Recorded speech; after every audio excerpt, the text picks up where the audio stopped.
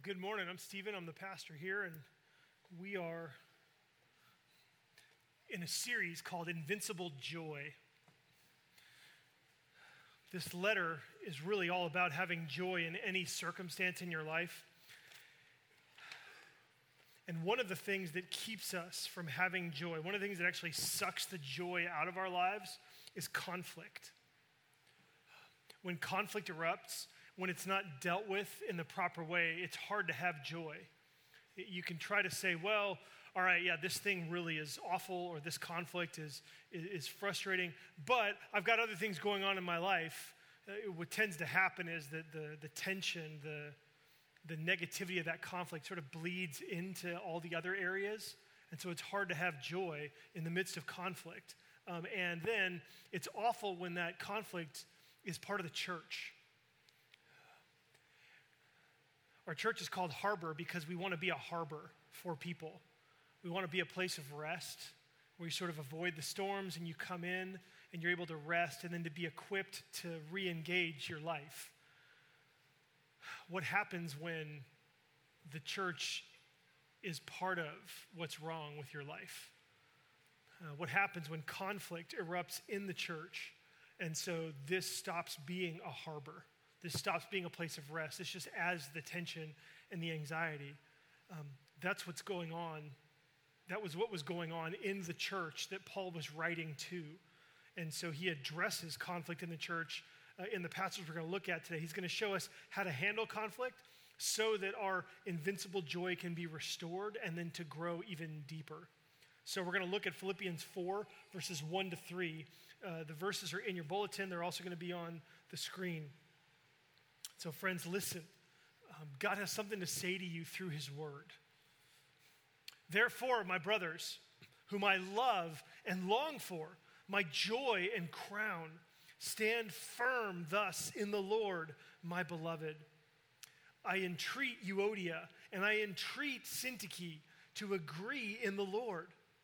Yes, I ask you also, true companion, help these women who have labored side by side with me in the gospel, together with Clement and the rest of my fellow workers whose names are in the book of life. What we're going to see here is how the gospel untangles conflict. How the gospel untangles conflict. And so we're going to look at 3 points, and these are 3 points that form what God's word is for us today. And point number 1, God wants to say to you today from verse 1 is that he just wants to tell you, I love you. God wants to say, I love you. I don't know what you think about God, when you think about God. I don't know what images come into your mind when you think about God, but the Bible wants you to know that the front face of God to you right now is God saying, I love you. I care about you. In fact, this first point really in some ways sums up the message of the entire Bible. The whole Bible, from beginning to end, is God saying to the world, I love you. And so God is speaking through Paul to these people in this city called Philippi. And then God is speaking through Paul to us today. So what Paul says, God means for you and me today. So I want to look at the first word of verse 1. It's the word therefore. And I want you to learn to love the word therefore, especially when it's in the Bible. There's a reason the word therefore is there. And what I want you to do is when you see the word therefore in the Bible, I want this to remind you to be gospel-centered. Okay, that's the first value of our church. We have 5 values in our church, and value number 1, the one that's chief and most important, is that we are gospel-centered. This means that we try to revolve our entire lives around the good news of Jesus. And this word, therefore, helps us. It's one way that we can remember that our lives start with the grace and the love of Jesus. Okay? Because Paul is going to give this church a command. He's going to give them a command, and God is going to give us a command.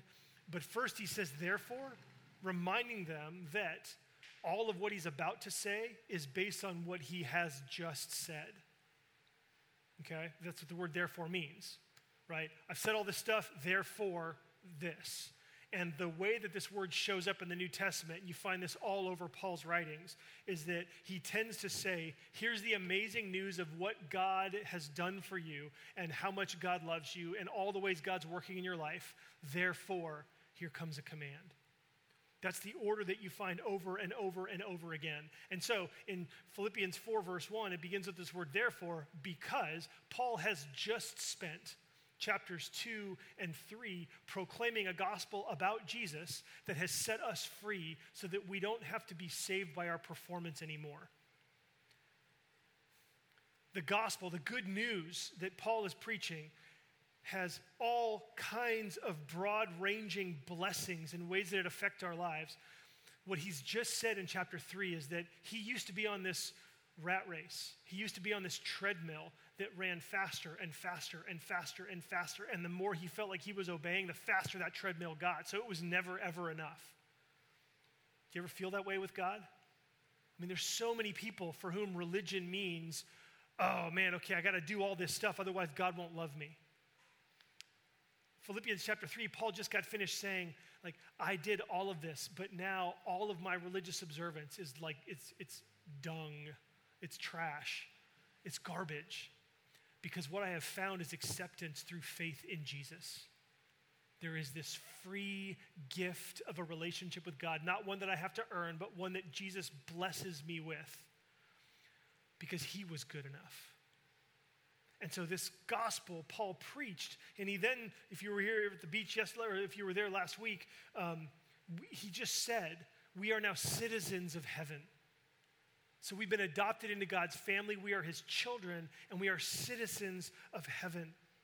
And so we have God's presence and God's power with us always. Again, we don't earn a relationship with God. It is a gift when we confess our sins and begin to follow Jesus. Therefore, right? Therefore, there's a command coming. But God's not ready to command us yet.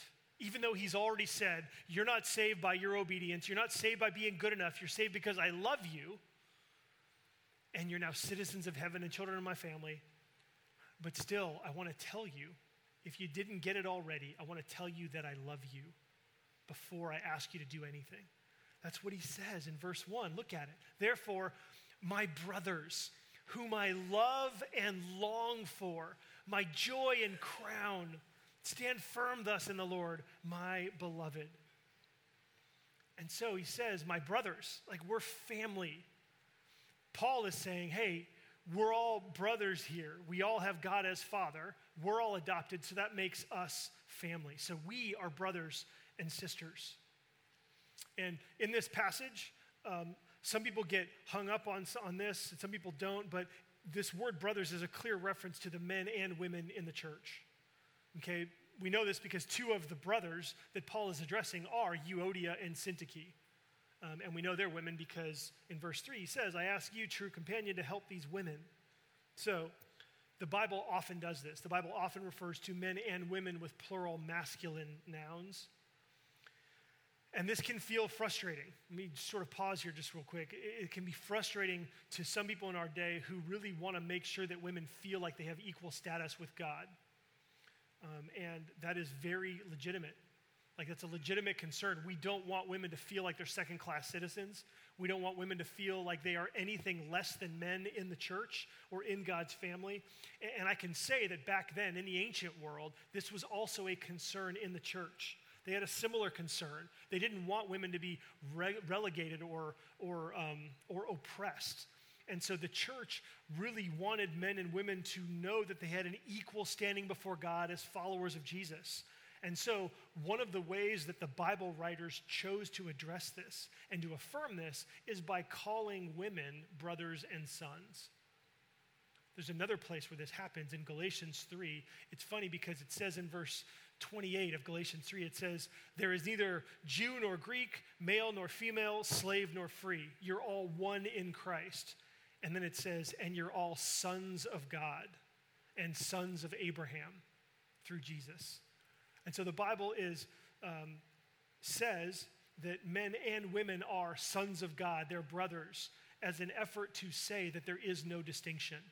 So it's like saying, hey, men, before you think that you might be any better, because that's what a lot of the culture says, I want to make it clear that everyone in God's family has an equal status. We're all sons. We are all brothers. We are all before God equal. And so we all have the same status before God. Now, doing it this way doesn't play well in our day-to-day, but anytime we read an old text, it's important for us to read it as it was intended and not simply how it sounds today. So I hope that makes sense. If you have more questions, I'd love to chat with you afterwards. But what we see here is, again, this love of God that's being shared with all of his people. Paul says, whom I love and long for, and he calls them my beloved. And I just want to highlight that this is real and it's very, very personal. Paul cares deeply for these people. He wants to be with them again. He's longing to see them again. He wants so badly. He's in jail in part because he loves them, because he was faithful to give them the truth of Jesus. He's in jail, so he has oriented his life around serving them. And this is a reflection of the heart of God. This is how God feels about his people. God loves you and he longs for you. God longs to spend time with you. God has set it up. You might not like that God set it up this way, but the way God set it up is in part that he wants you to read this book and hear him speaking to you in it. Sometimes that's difficult, right? Sometimes it's hard to hear God's voice when we read the Bible, but that's his design. Like God's design, he's given us this word. He inspired this word to be written so that for all time throughout history, his people could read it and hear God's voice speaking to them. And so one of the reasons you come to church on Sunday is because it's hard to read the Bible on your own sometimes. And so you come and you have this experience. Like we're reading this passage where Paul's writing to this church in Philippi, but it really is God speaking to you. He wants you to hear his voice in your life. He wants you to experience his love right now as he tells you, I want to spend time with you. I want you to hear from me. I want you to be in a place where we're going to learn how you can hear my voice in the Bible every day. And so he longs to spend time with you. He longs to speak to you through his word. He longs to have you believe that he is with you wherever you go. He longs for you to know that no matter what is happening in your life, he is caring for you. No matter what is happening in your life, no matter where you've been, no matter where you're going, he will be with you and he's working together all things to bring about good in your life. This is what God wants for you. It's an expression of his love. And the more you know how God works in the Bible, the more you read the Bible, the more you see, oh yeah, this really is how God thinks and feels about me. And you develop lenses. You get a prescription that enables you, like the Bible gives you a prescription so that you can see God at work in the world. You can see God at work in the people around you. You can see how God works things together. And so you want to look for these types of reminders when you read the Bible, when you listen to the Bible, when you read books about the Bible. So Paul says, I love you and I long for you. And then verse 1, he also says, you are my joy and crown. You're my joy and crown. And every word in the Bible is inspired. And sometimes we read through it so quickly that we just sort of miss things. But he says, like, my brothers whom I love and long for, my joy and crown. What does he mean there? Well, he's saying that you give me joy. Your existence, the fact that you're following Jesus gives me joy, and you are my crown. You are my crowning achievement. It's like you are my reward. In some ways, this is like he's saying, you are proof that I'm not crazy. Like I was in your city, and I met Lydia and the women who were praying by the riverside. Acts 16 describes this. And I shared the gospel of Jesus with you, and you believed. And we formed this community, this church was birthed out of this prayer meeting, right, that happened there. And I shared with you, and I taught you, and I instructed you, and this church was birthed. And then I left. And you're still following Jesus. You started following Jesus because I came and I spoke his word to you. But for you to continue to follow Jesus after I left means that you didn't just meet with me, but you met with God. That God put his spirit in you, that you now have a relationship with God that's even apart from me. Like I help that, I contribute to that. And Paul has this sense that, man, you're proof that I'm not just a persuasive speaker. You know, that I don't just manipulate people and they just, whatever you say, Paul, we're mesmerized by your passion and by your fervor and by your life story. It's like, even when I'm gone, you're still following after him. You're my crown. I'm so, like, you are proof, not just of my ministry, but you're proof of the gospel, that Jesus actually saves people, that Jesus changes lives.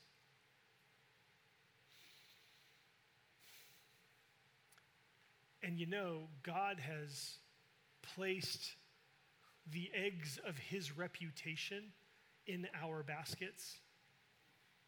Did you know that? Do you know that God's reputation on earth is almost entirely dependent on what his people do? And so when you show the love of God for the world through your life, you prove that God is real. You are proof of God's love for the world. And even your imperfect life that continues to go back to the cross and ask for forgiveness, right? Even your imperfect life that owns your imperfections and is willing to confess them is further proof of the power of the crucified Jesus. It speaks about the necessity of Jesus dying for us and rising again so that we could be saved. And so, friends, this is what it means to center our lives on the love of God, to be gospel-centered. It's to let this God who loves us be at the core of who we are. Without this beginning, God's commands can be crushing. We're going to look at a command here that Paul's going to give, that God's going to give to us, and in some ways it's going to crush you. And without this gospel-centeredness, without beginning with the gospel, the command would crush you. And so thinking about this, that God gives us the gospel and then he gives us the commands, it reminds me of a particular verse in Proverbs. In Proverbs 25:11, it says this. It says, "A word fitly spoken is like apples of gold in a setting of silver." I still remember the first time I read this verse. I didn't know it existed. I didn't read it in the Bible. I read it in a book. It was an autobiography. And the autobiography quoted this verse. And immediately it sort of gripped my heart because I thought, oh, wow, that's really cool. Like, go Bible. You know, like that's a really neat image. And I imagined, you know, the yellow gold being beautiful and shiny, and then yet when that yellow gold is centered and has a backdrop of silver, like that shiny metal, the yellow gold pops. The yellow gold is even more glorious.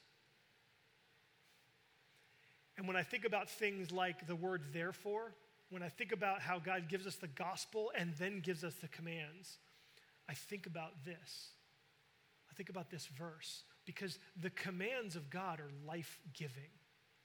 When God tells us to do something, he tells us not to do something else, that's designed to give us life. It's designed to help us really live. Okay, God's commands lead us on the path of flourishing so that we can experience the fullness of God in our lives. So we're talking about living a life that we can rejoice in, a life that we can be proud of, a life that we know is meaningful both now and forever.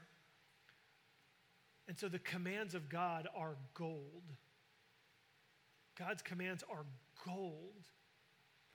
And yet they are even more gloriously presented when they come in the silver setting of the gospel.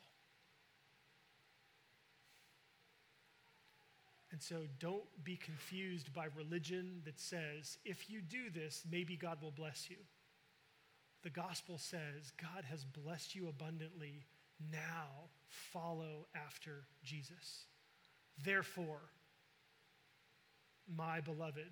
Therefore, those that I long for, and you are my joy and my crown. And so this is what I want you to get from the word therefore and from the love in this verse, that God loves you. You don't earn God's love. You receive it before you obey. So God says, I love you, number one. Number two, God says, now love each other. Now love each other. This is verse 2. And it's funny because these 2 points kind of summarize the whole Bible, don't they? The whole Bible, the message of the whole Bible, God is saying, I love you, now love each other. It's the message of the Bible. In verse 2, there's this specific call to 2 women in the church, Euodia and Syntyche. Paul says, I entreat Euodia and I entreat Syntyche to agree in the Lord. So there's a conflict that's going on, a conflict between 2 of these women in the church, and there's no detail. We don't know what the conflict was about. And I think maybe some of the blessing of the lack of specifics, because we don't know what the conflict is about, then we can take what Paul does here and we can apply it to every conflict in the church. Sometimes there's weird stuff going on, like with circumcision or with like food laws or arguing over which of the Old Testament we're supposed to follow versus not. And you read that stuff and you're like, well, I don't know, like this certainly doesn't apply to me because I'm not struggling with how much of the Old Testament am I supposed to obey, right? And so, but we have no specifics here, so that means that in every conflict that we deal with, we can apply these things. And so, and I guess I want to mention too that it says that these women are working hard in the ministry of the church, right? They have labored side by side with Paul in the gospel. That's what verse 3 says.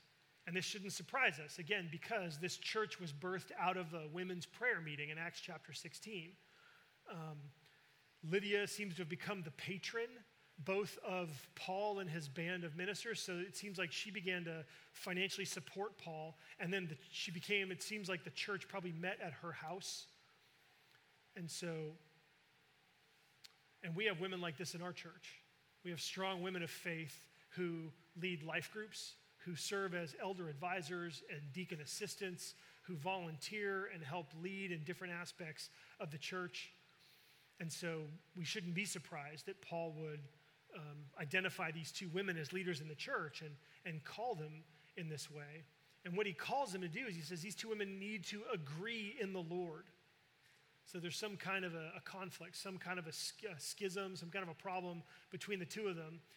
And Paul says, look, this isn't just 2 people who can't get along. He says this is a gospel issue. So Paul says this is a big deal. These 2 women need to agree in the Lord. So you might think, well, gosh, like aren't there bigger issues? Aren't there bigger fish to fry? Aren't there bigger things to talk about than these 2 women getting along in this church? Like Paul could have written a bunch of other things, and he doesn't. He addresses this because this is absolutely fundamental to the mission of Jesus. Okay, we could say it, there's almost nothing more important than this to Jesus. Why do I say that? Well, because Jesus said so. Jesus' whole mission was to love the world and then get his people to love each other so that they would show the world the love of God. And he says this in John 13:35. Jesus says, by this, all people will know that you are my disciples if you have love for one another. So the world will know that you follow me if you love one another. And then John 17:21, it ratchets it up even higher. He's saying to God, he's praying, he says, let them all of my followers, let them all be one, just as you, Father, are in me and I in you, that they also may be in us, so that the world may believe that you have sent me.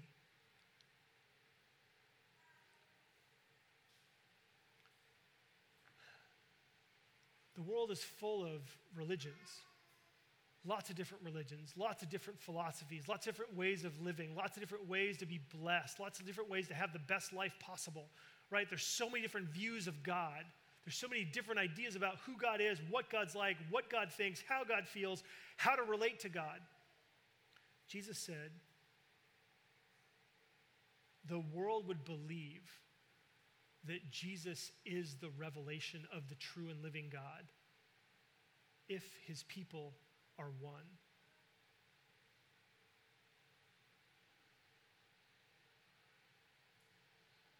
Dang. That's a bad idea, Jesus. Right? I mean, no wonder. No wonder the church's testimony is so ineffective. Because we aren't doing what Paul asks these two women to do, which is to agree in the Lord. They're not unified. And so as we look at this, and I want to talk about what does this mean, agree in the Lord. And as we do this, I want you to think about the conflicts that you might have with others of God's people, with other people who are Christians, because that's what we're talking about here. Paul isn't saying you have to agree with every other person in the world, but he's saying it's these Euodia, Syntyche, you need to agree in the Lord. So what does this mean for us in our conflicts, and whether it's with someone else in this church, whether it's someone else, in this church can be spouses, can be friends, can be children, can be parents, right? We're called here to agree in the Lord with the rest of our church and even other Christians. And so what does this mean? What does this mean? We could say it this way. In our conflicts, where does Jesus lead us to agree? And I think that we can see this fleshed out maybe in three ways. There's three things that we should agree about when we have conflicts in the church. First, we should agree about our union with Christ. We should agree about our union with Christ. The phrase that we are to agree in the Lord means Jesus is the Lord. He's the Lord Jesus. And so the idea, we should be able to agree that we are both following him. Can we agree about that? That we have so much more in common. And what we have in common is so much more important than where we differ. Whatever is separating us, whatever is separating you, is it more important than the reality that Jesus died for you both? And that you've both committed to following him as the Lord of your life? Is this really more important than that?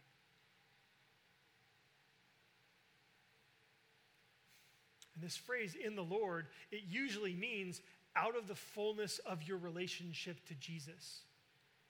And so it doesn't just mean, look, we are both in the Lord, and so we should be able to agree at least about that. And so maybe we could at least just start by saying, here's where we agree. Let's put that down. Let's articulate that so that when we look at where we disagree, maybe that can be put into perspective. But this also means that when you believe in Jesus, you are in the Lord.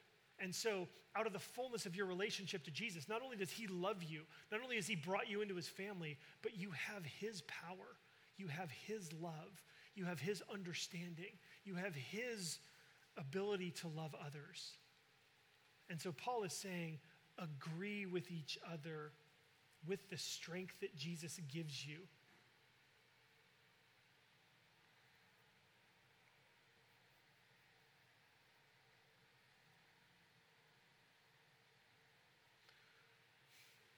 In my life, when I feel like I'm at the end of my rope and I'm just done with a conflict, when I'm ready to write someone else off, when I'm ready to walk away, when I'm ready to say, in a really bad way, agree to disagree, when I do that, sometimes it's healthy. Sometimes it's really healthy because you put it into perspective and, all right, we're going to agree to disagree about this, but we're really still going to love each other and care about each other.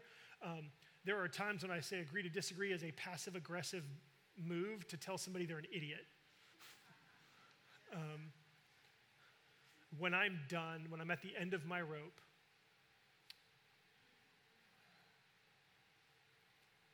there are some things that I review and I realize that though I feel like I'm at the end of my rope, I have not even begun. I have not even begun to draw from the well of Jesus' love. That I am just scratching the surface of all that he has given to me. What do I mean by that? Well, the second way that we agree in the Lord is we agree about our forgiveness with God. So if you want to agree in the Lord with someone else, dealing with conflicts, trying to untangle the knot of conflict, you need to agree about our forgiveness with God. The parable of the unforgiving servant. There's a king and a servant, and the servant owes the king $10 million. And the king says, pay up, and the servant says, please have mercy on me. And he throws himself at the king's feet, and he begs him for mercy, and the king says, all right, I forgive your debt. $10 million, I forgive your debt. And then the guy gets up and, oh my goodness, could you imagine? I mean, we talk about student loan debt being forgiven. Could you imagine having a debt like that would enslave you forever and your family for generation after generation after generation, and then all of a sudden, you're free. You're free because the king had compassion. And then that guy, that servant, goes out and he finds a buddy, and the buddy owes him like $10,000. I mean, it's not a small amount of money. Owes him 10 grand. He goes, you pay me. And this guy falls to his face and says exactly the same thing, exactly the same words to this forgiven servant. Please, I'm sorry, I'll pay you back. Like, just have mercy on me.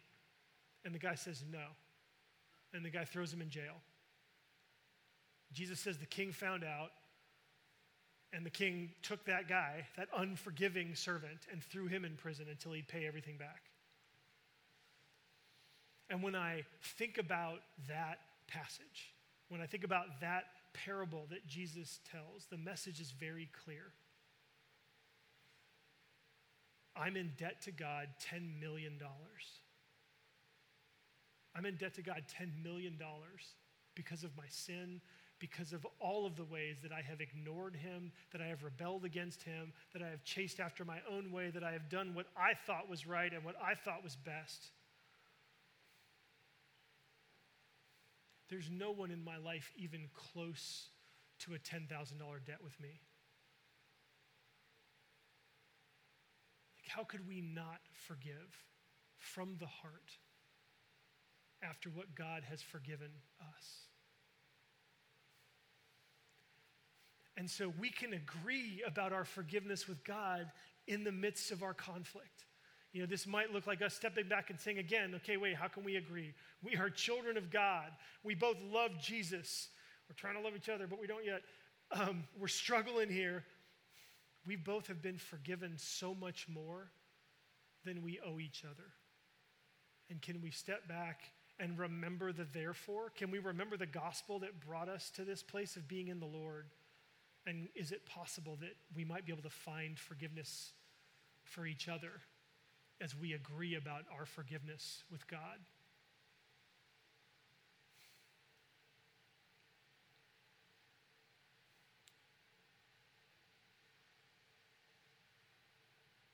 I know that with some conflicts, there is really deep wounding. I know that some of you have been very deeply wounded by others. But it's still, when I read what God has done for us, I still think that the ways that I've been deeply wounded are like this compared to the ocean.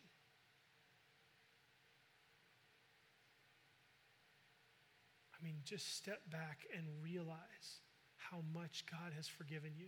It doesn't make it easy. But how can we not agree in the Lord about our forgiveness with God?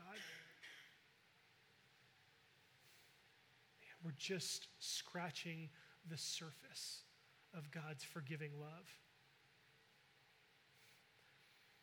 What I have found is that the more painfully I have to forgive, the bigger that cup of God's love in my life gets. The more of the ocean I get to drink in. We say we want to know God.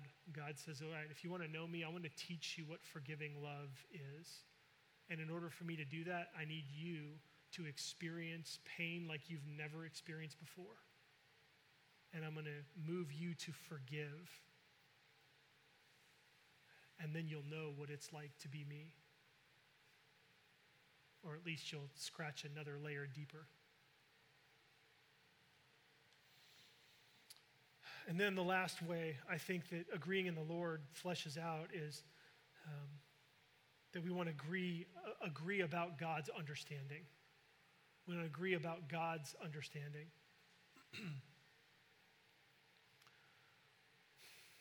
This is related to forgiveness, but it's different. God understands you perfectly, intimately, and infinitely. God knows exactly why you have done everything that you have ever done. God knows all the pain, all the anguish. God knows everything going on in your present. He knows everything that's happened to you in the past. God understands all of the pain that your family has brought you, all of the joys, all of the despair, everything. He understands it all. And so when you do something that is just so messed up, when you do something that makes you an abject failure in his sight, God looks at you through tearful eyes and says, look, I know why you did this, and I'm not going anywhere. I still love you. I'm still with you.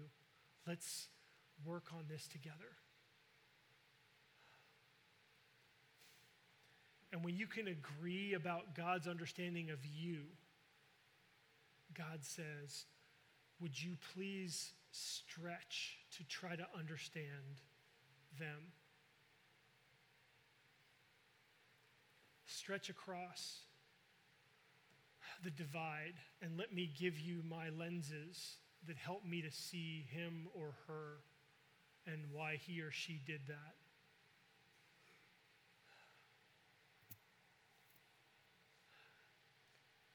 So we need to understand the other the way that God understands us.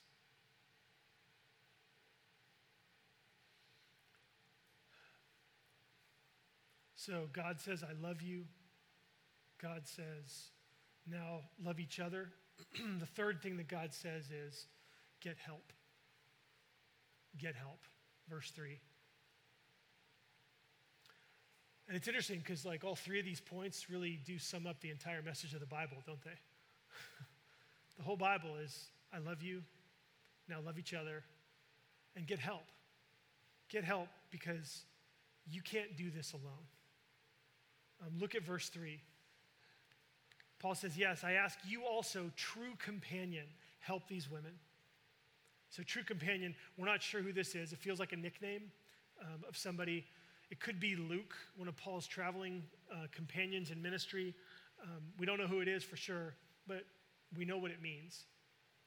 What it means is you can't do this alone. There are some knots that you can untie, and then there are some knots that are such a bundle and jumble of tangledness that you just can't even, you don't even know where to begin. There's no thread sticking out to even start pulling on something. And when that happens, you need help. The second value of our church, right after gospel-centered, is that we are growing in community. And we say that we're growing in community because we can't do this alone. They needed help to be unified. We need help. We need the perspective of others. We need the insights of others. We need their experiences of God. We need them outside of this, right? To look in and to speak to us, to speak to the conflict, to be able to help us. And so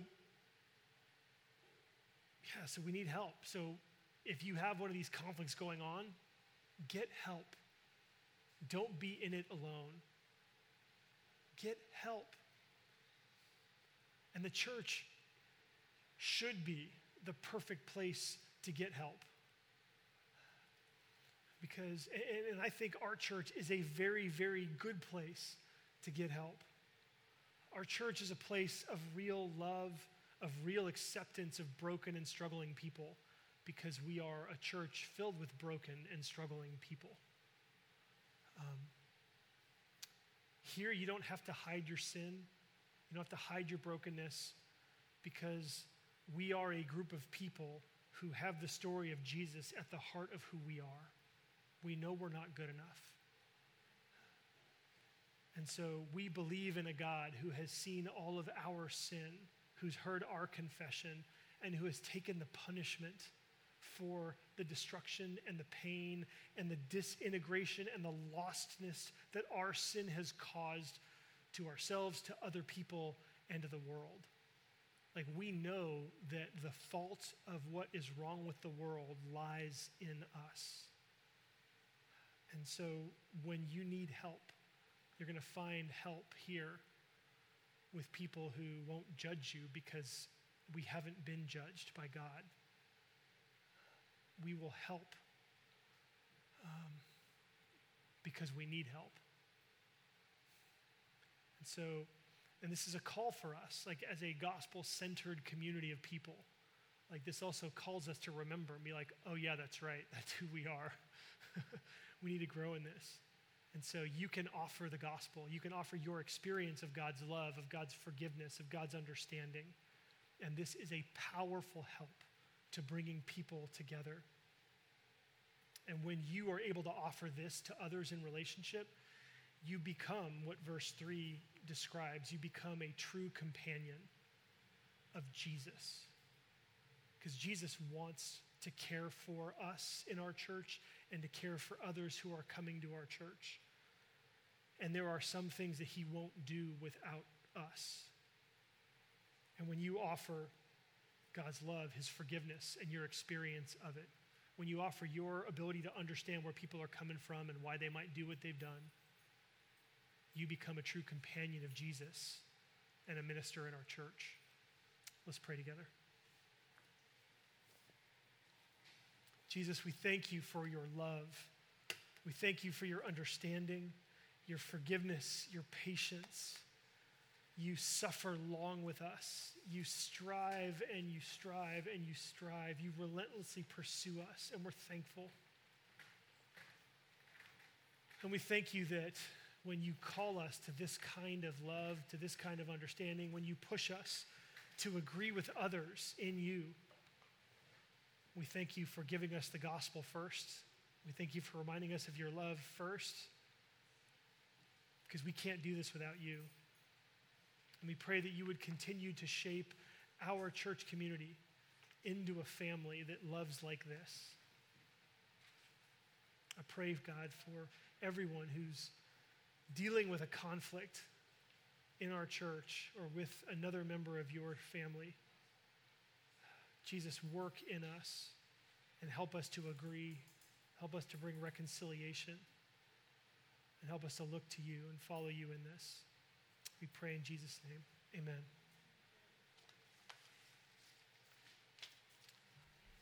We're going to receive our offering next. And so if you want to give today, prepare your gifts.